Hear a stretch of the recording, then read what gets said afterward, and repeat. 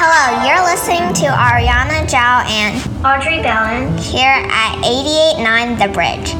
Today we will be exploring the plants seen and the clothing worn on the Oregon Trail.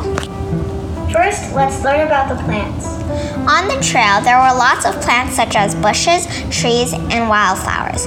One bush that was commonly seen on the trail was the rabbit brush. Native to Colorado, rabbit brush leaves range from deep blue-green to dusty silver-green. In late summer and autumn, rabbit brushes burst with showy yellow flowers.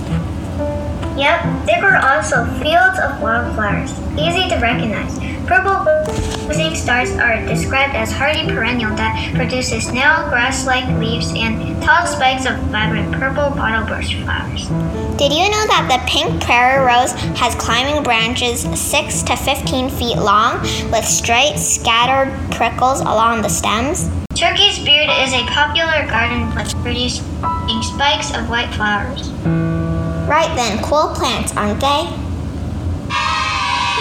Yes, indeed they are. Next, let's talk about clothing that was worn during the journey on the Oregon Trail. Women usually were seen wearing a long skirt with a sunbonnet to protect their eyes and skin from the sun.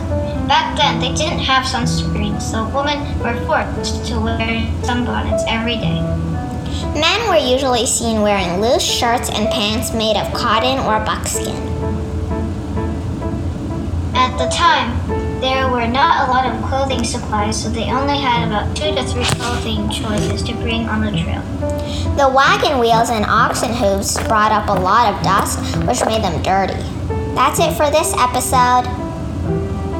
Thank you. This has been Audrey and Arianna here at 89 The Bridge.